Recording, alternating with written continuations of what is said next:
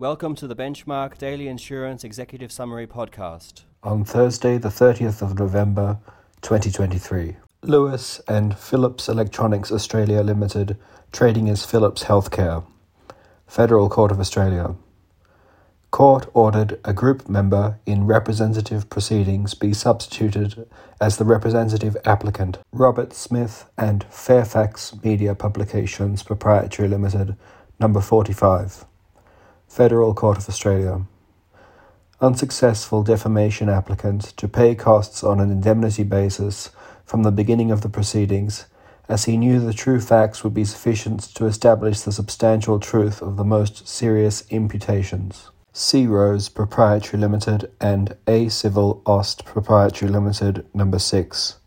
Supreme Court of New South Wales.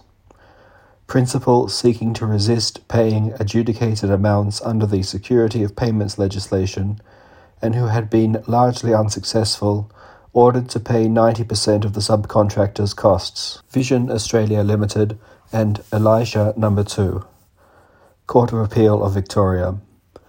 An award of nominal damages in proceedings under Part 7 Division 2 of the Workplace Injury Rehabilitation and Compensation Act 2013, Queensland, was an award in respect of an injury and therefore prohibited by Section 340 subsection C of that Act. Sullivan and Gregg, Court of Appeal of Queensland.